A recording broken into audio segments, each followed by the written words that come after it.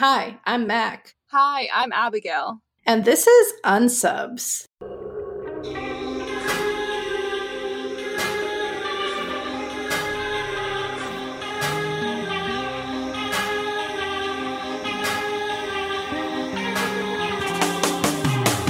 This is the podcast where we recap, rate, and review all 324 episodes of Criminal Minds. And this is our second take, because the first take, my mic wasn't on. Oh wait, and how many episodes are there of Criminal Minds? 324? I'm so glad you knew that. It's only because you looked it up for me. Thank you, Google. Thanks, Google. So hopefully my mic's on now, you guys. It's definitely on. Alright, today we're covering Scared to Death. It's bad. I wanted to be scared. To death. Yes. Just take me out. Oh my goodness. Abby, what are you scared of? Oh, like fears? I'm definitely like a bit of a hypochondriac. So it's like, yeah, like, so, you know, COVID and all has been really fun.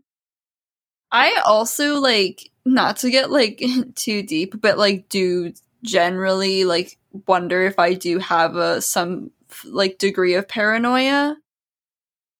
I definitely would. It's definitely not because I'm into true crime. Like, I'm not joking that I'm into true crimes. I'm always paranoid. No, I feel like I've always had like a level of paranoia of like fear of others, like, and just assume everyone's gonna kill me. But it's okay. We're having tough conversations with ourselves. It's about that.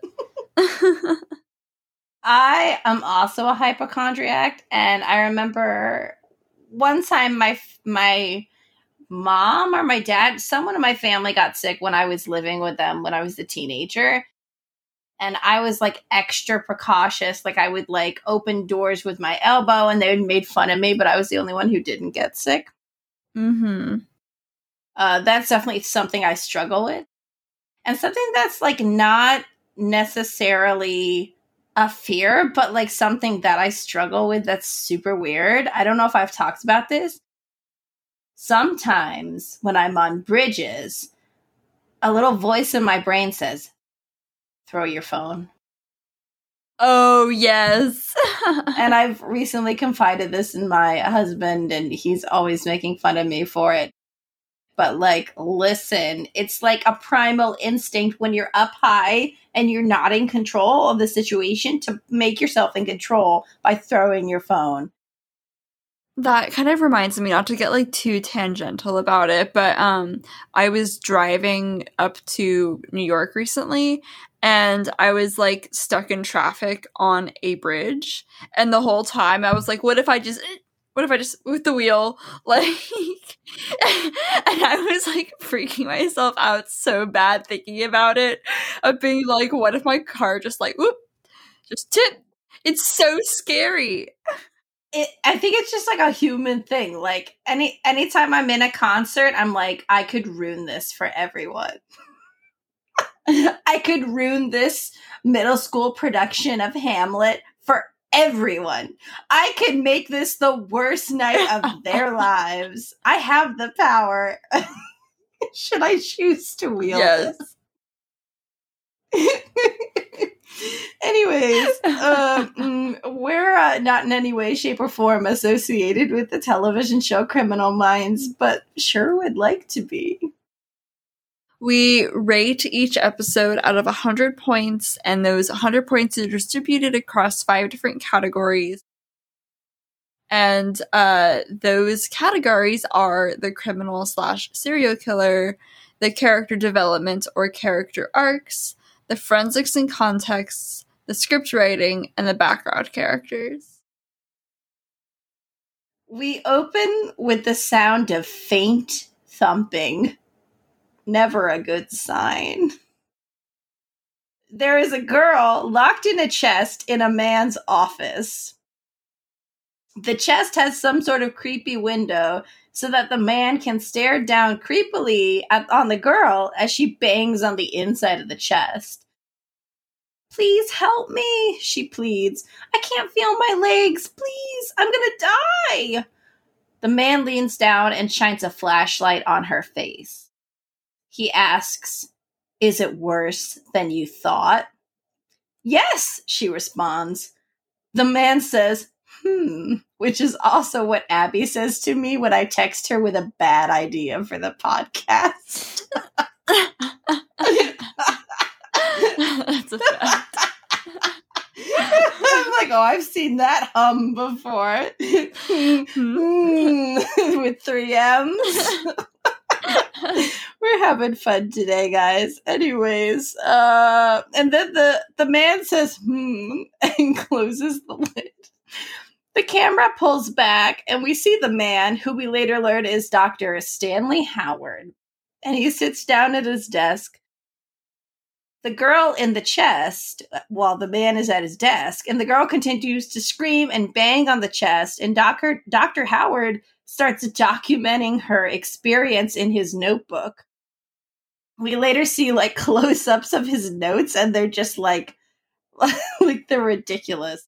When the girl finally stops screaming, Dr. Howard walks over, checks on her, sees that she's dead, and then he writes that she lasted 8 minutes in his notebook, and he just writes 8 minutes. I'm like, oh, Dr. Stan, you cold-hearted son of a bitch. Dr. Stanley Howard is played by Michael O'Keefe, best known for his role as Danny Noonan in Caddyshack, which is a movie that my father-in-law fucking loves. But this actor's also been in so many movies, and at one point was married to Bonnie Wright, who's like a folk. Oh, shit. Yeah. So it's bonkers that he was like a guest star unsub on this specific Criminal Minds episode. Like, I can't believe the people they get sometimes. And I feel like they did him dirty, to be honest. Cut to BAU headquarters in Quantico, Virginia. Reed is reading the letter that Gideon left him. We learn that Mandy just noped out of Quantico, leaving all his work, office supplies, and a plant behind. God damn it. Not the plant! Not the plant! We've already had to deal with the dogs, and now we have to deal with a plant? My heart can't take it. Oh, God, and there's an episode with cats coming up, too. No, like, my heart can't handle this what's next? Guinea pigs? Oh, honestly, they can perish. I don't give a fuck about guinea pigs. Sorry if there's a guinea pig girl listening to this, but I don't give a fuck. What is it we've done? We've already knocked on the horse girls, and then it was the leeches. Oh my God! Honestly, did you know that when leeches are like, there's like I don't know what it is, but when they're like adjusting to water, they do this thing where they just flap. And it's like a little dance, and they flap back and forth. Oh my God. I could talk about animals all day, but instead I got to talk about BAU Section Chief Erin Strauss. I hate her. Oh my God. She later tells Hodge that Gideon's resignation is official, and that BAU is currently looking for Gideon's replacement. But the show must go on. The team convenes to discuss the latest BAU case. We learn that 4 bodies have been uncovered in a mass grave in Oregon. Oh, God. Oregon. Oh, God. Whoosh. It's going to be a time. We learn that 4 bodies have been uncovered in a mass grave in Oregon. Can you say it again? Oregon. Why is this hard? Well, my boyfriend's from Oregon, so... Oh, shoot. Okay, we can't have Diggs getting mad. Oregon. No, it's not. So it's either Oregon or Oregon. Oregon. It's an E-N, not an A-N. Oregon. Oregon. No. I think we should keep this in. No. I'm just going to say Oregon. There you go, yeah. The most recent body is Jenny Whitman, who died from asphyxiation. And this was the girl from the chest that we saw murdered by Dr. Stanley earlier. There are 3 other victims other than Jenny, but the only other person's name we learn is Rich Holland. And we know that the 2 other victims, one is a guy and one is a girl. Okay, wait, hold on. I'm gonna interrupt you because I have something to play for you. It's pronounced Oregon. Oregon. Oregon. Not Oregon, Oregon, Oregon. Oregon. It's very easy. Jesus Christ. It sounds like he's saying Oregon. Yeah. It's pronounced Oregon. SOS Diggs. I can't even talk. SOS Diggs. She's so stupid. She needs to hear how to say Oregon. Oregon. Oh, and then he sent me the phonetic pronunciation, Oregon. So it's like he wrote O-R space E-H space G-Y-N. Oh, God. All right. There are 3 other victims that we know of. 2 were guys, 1 was a girl, and the only other person's name we learn is Rich Holland.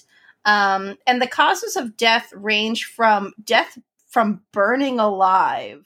From being burnt alive? From literally being burnt alive. Imagine That's so scary. Imagine being like, my fear is being burnt alive, and Dr. Stan's like, we can make it happen. Not to be a spoiler for anyone. But there's no sexual assault, and as Morgan points out, the torture is clearly sadistic. Hotch informs the team that only one of the victims was reported missing, Rich Holland, who was reported missing 9 months ago. However, the search was called off when Rich's family members received emails supposedly from him saying that he, quote, needed time to figure things out. Then, like 1 minute later on the jet, hey girl, Garcia says that the unsub reached out to 2 of the other victims' families via email pretending to be them after they were reported missing. But like Hotch had just said that Rich Holland was the only one reported missing. So this is really confusing. There are a couple moments like this throughout the plot that I'm just like, what the fuck is happening? And maybe I'm just misunderstanding. I mean, I have seen this 3 times with them in the past week, so I'm pretty sure I'm right, but go off. Reaching out to victims' families can be a sign of remorse, but with this unsub, it looks like they're covering their tracks. The team touches down in Portland, Oregon, and heads to the FBI field office. There they meet Special Agent Calvert. Morgan is like, you're from Boston, and Agent Calvert is like, yeah, the accent's pretty hard to miss, even though it's like a very light Bostonian accent, in my opinion. I don't know, man. This episode is interesting. So Hotch, Reed, and Morgan visit Jenny Whitman's apartment. Her apartment building has one of the oldest, tiniest elevators I've ever seen in my goddamn life. And only Reed and Morgan can fit inside, so Hotch elects to take the stairs. Morgan is one of those assholes who jumps around inside elevators to be scary, and Reed freaks out, understandably.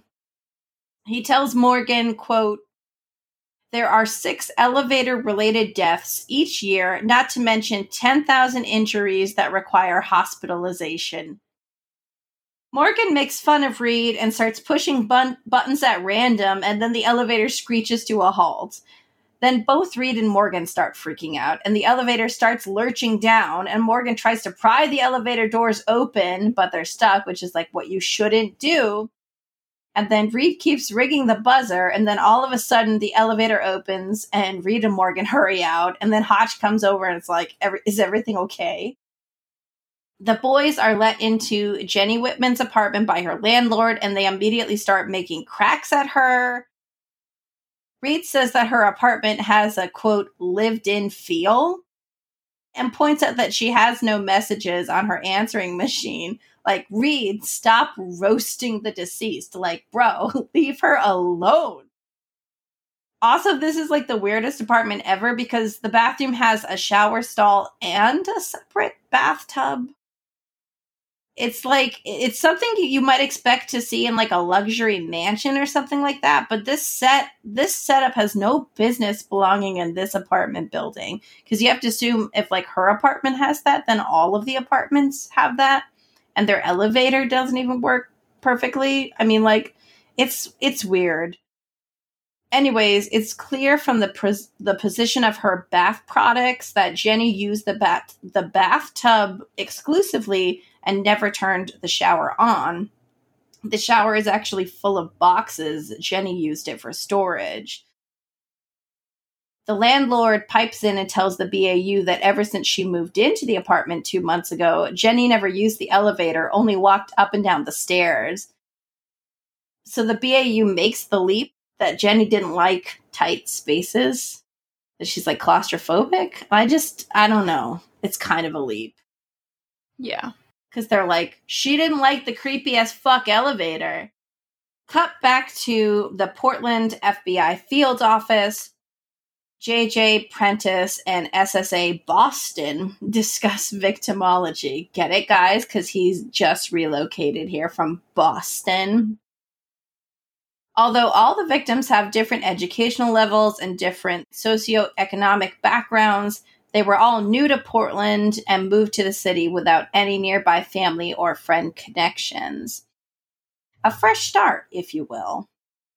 While they're discussing this, we see ye old corkboard with pictures of victims. So basically it shows the pictures of the victims and then how they died underneath.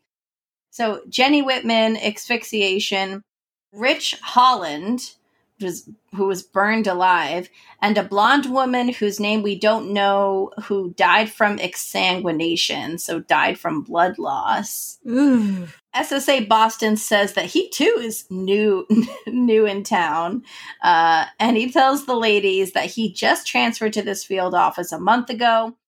And JJ is like, I'd like to pick your brain about how you got settled in.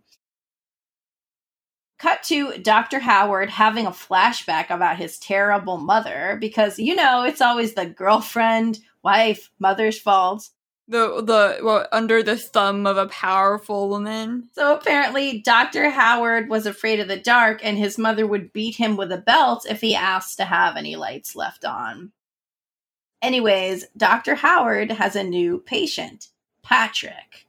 Patrick and Dr. Howard take a little field trip to a nearby body of water. Patrick tells Dr. Howard that he had traumatic experience during summer camp where he almost drowned, and ever since then has been afraid to go in the water. And Dr. Howard says, quote, "Look at you now. You're doing just fine, Patrick. Our bodies knew water before they knew air. It's really the most natural thing in the world. It's not going to hurt you." Cut to the BAU giving the profile, which is absolutely exhaustive and a little repetitive, and I think it might be the longest profile we've ever had. Because look at it. It's a monster. Shit, that is pretty long. So, Abby, if you'd like to share it. So basically, the profile of this unsub is, because the police uncovered the unsub's masked grave in the woods, the unsub's MO will likely change slightly, but the BAU is not sure how. Not really helpful at all. Right. This unsub thrives on being in control, and the reason he's gotten away with these murders is that he's meticulous at every stage, from how he chooses his victims to how their torture is and their burial. So the victims appear to be non-specific, except for the fact that they're new in town. The various victims' lack of defensive wounds means that they've willingly put themselves in danger, which sounds pretty victim-blamey, but it's okay. So someone of authority or someone who is otherwise easily trusted is the one who put them in this situation and martyred them. The victims' families were led to believe that their loved ones were alive through emails written by the unsub, which is some sick-ass shit. These tortures lack a sexual component, which is incredibly rare, and it likely means that he's impotent. So as Reed says, quote, "It's not about exerting..." Sorry, I tried to do an impression. I made myself laugh. It's not about exerting power, but more like overcompensating for the lack of it. Because he always is overcompensating for the lack of it. Yeah. Iconic. Anyways, how's my Reed impression, guys? I know it's not great, but it made me laugh. Okay. He's coming from a place of weakness, trying to demonstrate strength, which means he may have been abused or, under the thumb of a powerful woman. He most likely feels powerless in his everyday life, so he would crave stability and security. He is most likely married. And if he's impotent, he could keep up appearances by adopting children. Someone this methodical has every moment planned, and if he is captured, he will most likely take his own life. Whew. One heck of a profile. I love that it's such a hefty profile, but says nothing. While this profile is being given, Dr. Howard gets Patrick in the water and lets him drown. After asking, "Is it worse than you thought?" 2 times. Then Dr. Howard writes in his stupid little notebook, "drowning." Or I think he writes "drowned," and walks away, leaving Patrick's body just floating in the water. Remember how the BAU was like, oh, his MO is going to change. We cut to Mrs. Dr. Howard, and she is upset that Dr. Stan Howard has missed family dinner. How could you, Dr. Howard? Mrs. Dr. Howard is up to here with Dr. Howard's bullshit. She says, quote, "What is the point of having family dinners if you're not here? At some point you knew you'd be late. You should have called. It's not that hard. You didn't pay Jessica's tuition. I wrote them a check. She's taken a bath. She's brushed her teeth. I read her books. She's asked for you 3 times already."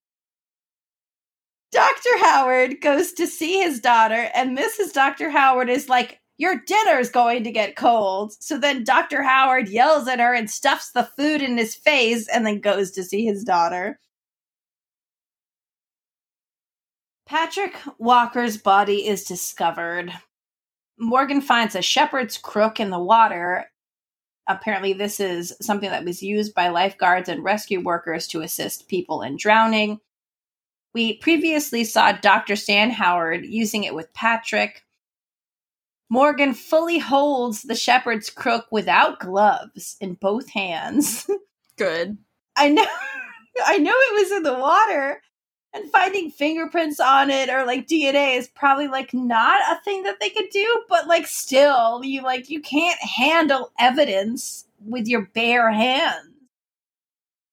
The BAU realizes that the unsub is using people's fears to murder them. Patrick Walker was afraid of drowning, so the unsub drowned him. Jenny Whitman was afraid of suffocating to death, so Dr. Howard asphyxiated her. Later, Prentice and Reed find a flyer in the laundromat closest to Patrick Walker's apartment advertising a research project. Participate in a controlled research project and you'll receive $100 to get over your anxieties. It's presented by the Goodman Institute. Prentice and Morgan find another flyer in a coffee shop by Jenny Whitman's apartment, but Prentice realizes that the date the flyer was posted was last summer, meaning that Dr. Stan Howard likely has tons more victims. So the BAU goes back to the area where the mass grave was, and they find more bodies. They find 12 more victims in total, bringing the number of victims up to 17. That's one of the highest numbers we've seen on this show, isn't it? Yeah, and can you believe that Dr. Stan Howard had it in him? No. Couldn't even pay his goddamn adopted daughter Jessica's tuition or show up for, not even show up for family dinner, not even send a text or call and say, "I'm going to be late, super hot wife." So 17 victims, yeah. And just to be killed by your, I remember when you did that deep dive about coffins and being buried alive, and that one guy died from being buried alive when he was buried alive to overcome his fear of it. That shit is terrifying. That's what I thought this episode was gonna be like. it's the execution just falls so flat, like, because genuinely dying of your fear is like, they should have just like put us in the situation with the people who were being attacked by Dr. Howard. It should have been about the victims, not so much the unsub, which I get is like the point of the show, but like still. You guys, Dr. Stan Howard has a new victim, patient.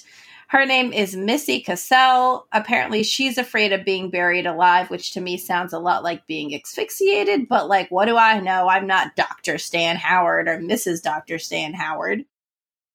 So she's come to therapy because over the holidays, she was invited to go on a cave diving expedition with some friends, which sounds terrifying to me. Diggs and I have been on a kick of watching horror movies involving cave diving, and oh my god. Do you know how many people alone die in caving incidents? Like, it's a staggering number. Also, you should all watch The Descent if you haven't. Oh, The Descent is so good. So good. So good. The Descent 2? Descent 2 was trash. But The Descent 1, so good. Just don't watch the sequel.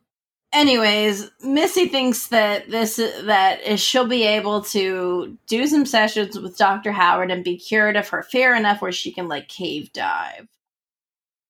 Dr. Howard goes to the basement, and I guess he goes to the basement of his office building and starts building a do-it-yourself buried alive scenario. Like, he's got, like, bags of dirt, and, like, it's just him with a shovel, and I'm like, I guess he can, like, get all this shit done in a couple hours, because he's like, come back later, Missy, and we'll, like, advance to the next stage of the process. So he's constructed this, like, big hole in the basement, and I really don't understand how he made it, because it looks like it's been, like, carved out of cement, but whatever. It's deep enough where he can drop Missy in it, and she can't get out. So we have another flashback to Dr. Howard's depressing youth. He wets the bed again, I guess, and his mother is like, "You wet the bed again, now they'll all see." Okay. She's like pulling open the blinds in his room. I'm like, oh, Jesus. His mother then locks him in a closet. And I don't mean to make light of this. Like, this is terrible. But I'm just like, this is so over the top. Like, I don't need this. Like, can't someone just be evil? Do you know what I mean? Like, can't someone just be evil without any fucking explanation? So Dr. Howard wakes up, realized that he passed out in the basement, and he's got Missy down in the hole, and Missy's like, please help me, Dr. Stan Howard, and he starts burying her alive. He's dumping dirt on her. He's like, is it worse than you thought? And Missy is like, I'm going to be okay. Like, she's very positive. She's like, I'm going to get through this. I'm going to be all right. And Dr. Howard just keeps dumping dirt on her. And if you've ever purchased dirt and soil are fucking expensive. So we learn later that this guy has like financial problems. So I don't even know how he financed this do-it-yourself buried alive thing, but whatever. The BAU realizes that the unsub is Dr. Howard. Apparently, he previously had created a center for abused children, which was really cool of him, but that was shut down a year ago when the killing started. And apparently, he had closed the center due to renovations, but they were never completed. So when Morgan, Hotch, and Reed go to visit the building, they find that it's been completely demolished. JJ and Prentice go to speak to Mrs. Dr. Stan Howard, and she is very surprised by the FBI's visit. Prentice tells her that Dr. Howard shut down his practice a year ago and let his doctor's license expire. And Mrs. Dr. Howard is like, no, he did not. And Prentice is like, has your husband been acting strangely? Mrs. Dr. Howard says that he's had some issues since his mother passed away last year. Then Mrs. Dr. Howard discovers that her husband's building has been completely demolished, and she's like, My family has commercial property downtown. But, like, she seems like she's on top of her shit. And I'm like, how did this man bamboozle her into, like, marrying him? And, like, she's got money. Her family's got commercial property. Like, she's fucking making dinner. She's putting the daughter to bed. She's reading books. Like, she's the complete package. Like, at one point, Dr. Howard had to, like, he's shown to be very, like, analytical. How did he romance this woman? That's my question. That's the real story here. How this man romanced this woman. Right. And then they adopted a child. Like, how... I don't know, man. I don't know, man. So the BAU boys and SSA Boston, remember him? Who's new in town, they show up at Mrs. Dr. Howard's commercial property, and they find that Missy Cassell was the last person to sign in. So they realize that she must be the last intended victim. Then they notice Dr. Howard about to exit the building. Dr. Howard runs up the stairs on the side of the building, and the BAU pursues him. But he gets to the roof, and he's about to jump off. And Hotch confronts him and is like, quote, "We found at least 15 people dead. But, like, that's not true." Like, the number is 17. They found the first 4 in the mass grave, and then Patrick, that's 5, and then 12 others in the woods. That's 17. 17 bodies. Why is he saying at least 15 people? Yeah. That's not true. That's not true. Oh my God. Hotch, get your shit together. Anyways, Dr. Howard gets an evil villain monologue, so here it is. They sacrifice themselves for science. Most people go into law enforcement because they want to help others. I think your greatest fear is that you can't save everyone. It's worse than I thought. And then he kills himself. Oh my God. I can't, you guys. I can't with this fucking episode. None of this shit is funny by itself, but, like, this fucking episode is too much. So, Reed reads Dr. Stan Howard's notebook and realizes that Missy was afraid of being buried alive, which wasn't exactly what she told Dr. Howard, but whatever. So they realize that she must be in the basement, and they find her and save her. And on the plane, Hotch and Morgan have a heart-to-heart. And Hotch tells Morgan that Haley has left him, and he's not sure if she's coming back. It's not a good episode. No, it's not a good episode. I can't believe I had to watch it 3 times. I'm so sorry. Here's my deep dive. So, I was like, well, can you actually die of fear? Fear can actually have some very real, extreme physiological effects. It's rare, but it does happen. Like, as a lot of us know, like, intense emotion can trigger a heart attack. But, like, in susceptible individuals, like those who already are suffering from heart conditions. But even without heart issues, like underlying conditions, you can be scared almost literally to death. So what happens when you're scared is that it's a condition called stress cardiomyopathy, which is caused by your brain's, like, fight or flight response. Stress-induced cardiomyopathy means stress has caused most often temporary dysfunction or failure of the heart muscle.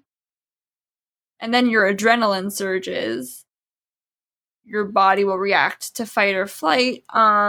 So that is, like, increase of heart rate, blood pressure, and blood glucose levels, and the general reaction of the sympathetic nervous system that kicks in is also, like, what tells you to fight or flight. And so this can cause arrhythmia, heart spasms, basically. In instances when you're scared, the heart muscle might stop squeezing and might not pump blood efficiently as you need it to. Fortunately, this is generally reversible, but also it can cause sudden death.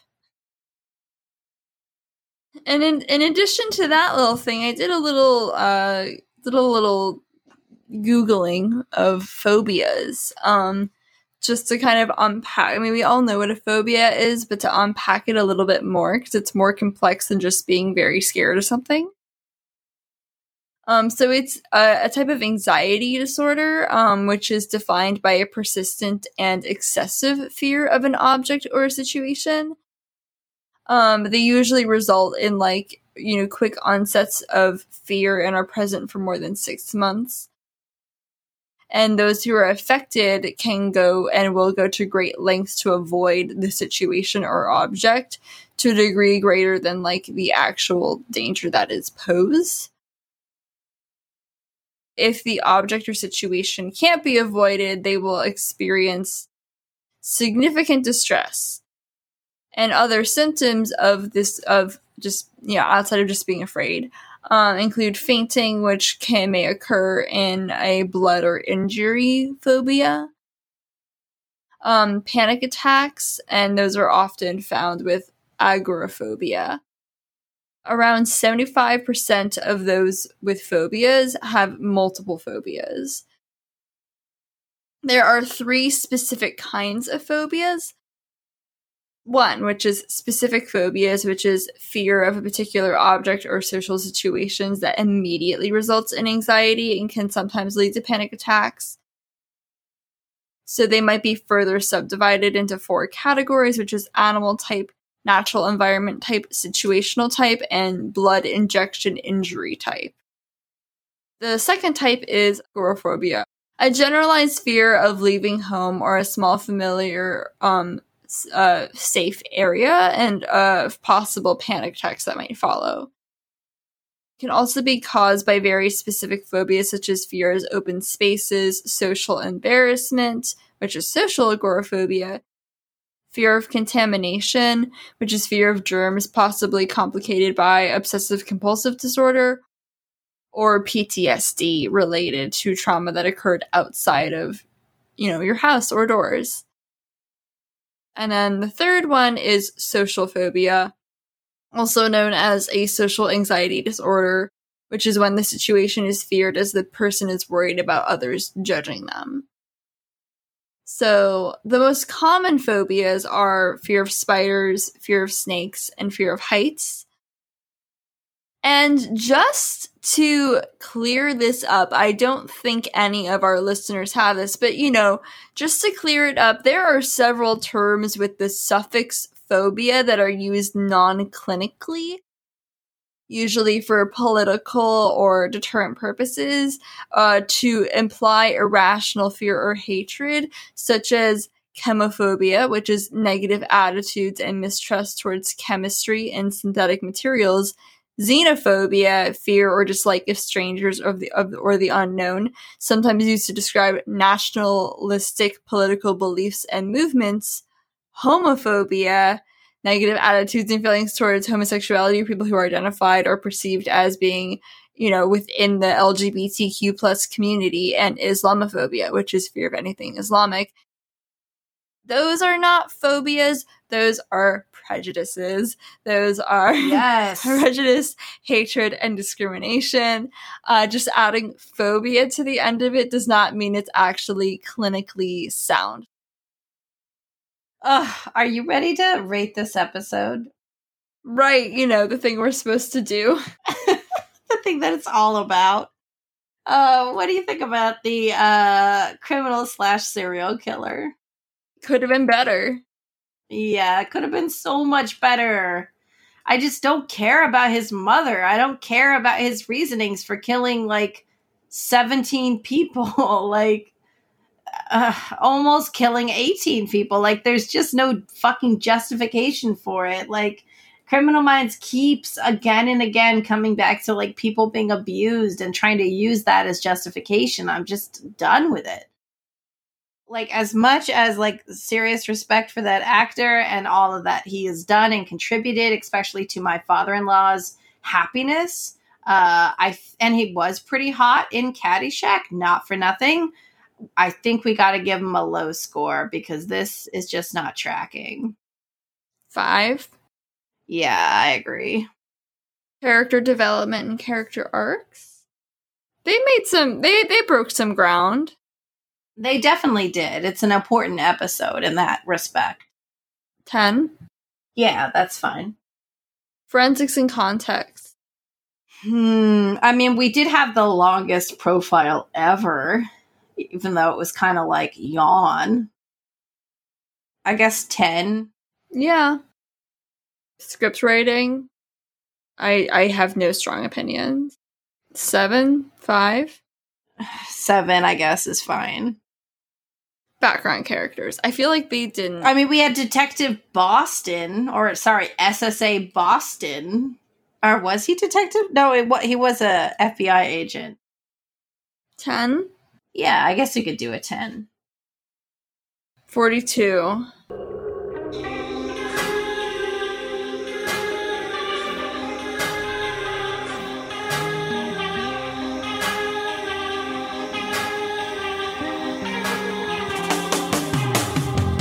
Alright, guys, we did it. We did Scared to Death. We made it through.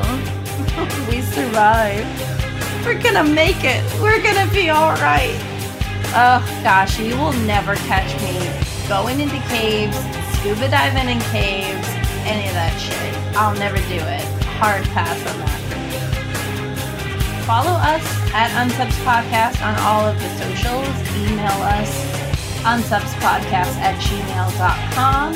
If you are a nice person, give us a 5-star review on Apple Podcasts. You can find me at yournewapartment.tumblr.com. And you can find me at Between Stage and Screen Podcast on Instagram and on any streaming service. Thanks for listening, you guys. Bye. Bye.